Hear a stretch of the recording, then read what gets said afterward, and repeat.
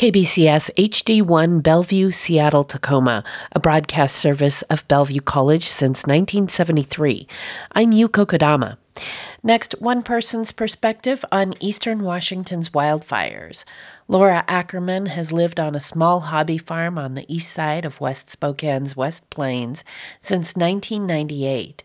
She's also an environmental organizer and co-host of the radio program Earth Matters Now, an environmental program airing on radio station KYRS in Spokane. When I first moved here, we didn't have too many problems with wildfires on the West Plains, but they seem to be getting closer and closer to my farm. I've never literally had to evacuate, but I know so many people who have. And I expect that one day it will happen. There have been fires very close to the farm. Like last week, there was one that was 2 miles from the farm, and the week before it was a mile. But because they're so close to town, to Spokane proper, they get put out right away. We all knew this was going to happen. Last week, we had 4 days of 100 plus temperatures, and then we had the winds. When we moved to the farm, because we live on the West Plains, there's a lot of what they call perched water. There's a lot of basalt out here, and water is trapped in the basalt layers. It's like a cake. And a lot of people have wells, and some of the water, like you hit 100, 120 feet, and you literally have ancient water. The water table has reduced. It's not as high as it used to be. It's drier here.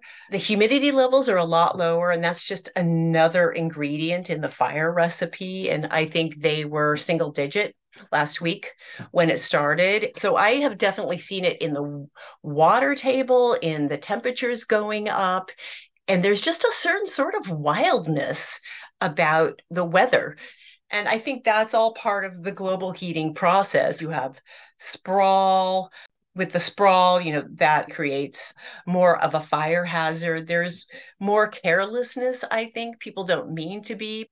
There's also the question of arson, which has always been around. But 2 of the fires that were the closest to my house were arson fires.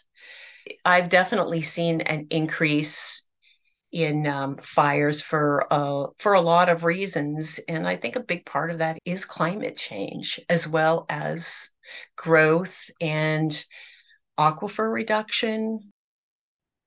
The day before the fire started, I was at my friend's house who lives in my neighborhood, and she and her husband are going to Europe, and she had texted me her fire list. It's like everybody has a fire list now, things that they want to save, right? What can you grab?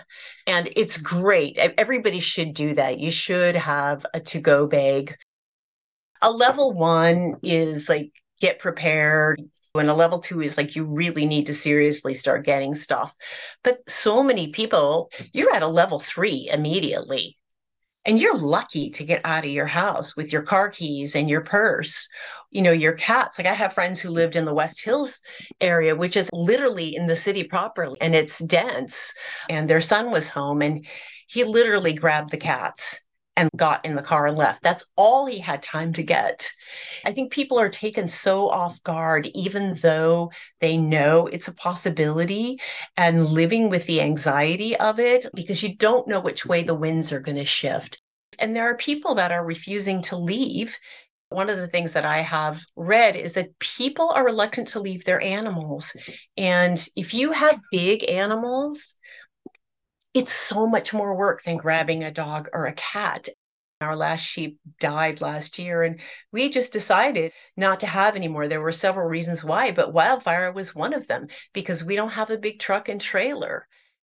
There's just this general anxiety in the community that you can feel because depending on where you live, because you feel bad for your friends and for the community at large. And then if you are in fire country, you're worried about the winds, or you're worrying about embers. They can jump, if you want to use that word. They can go almost 25 miles.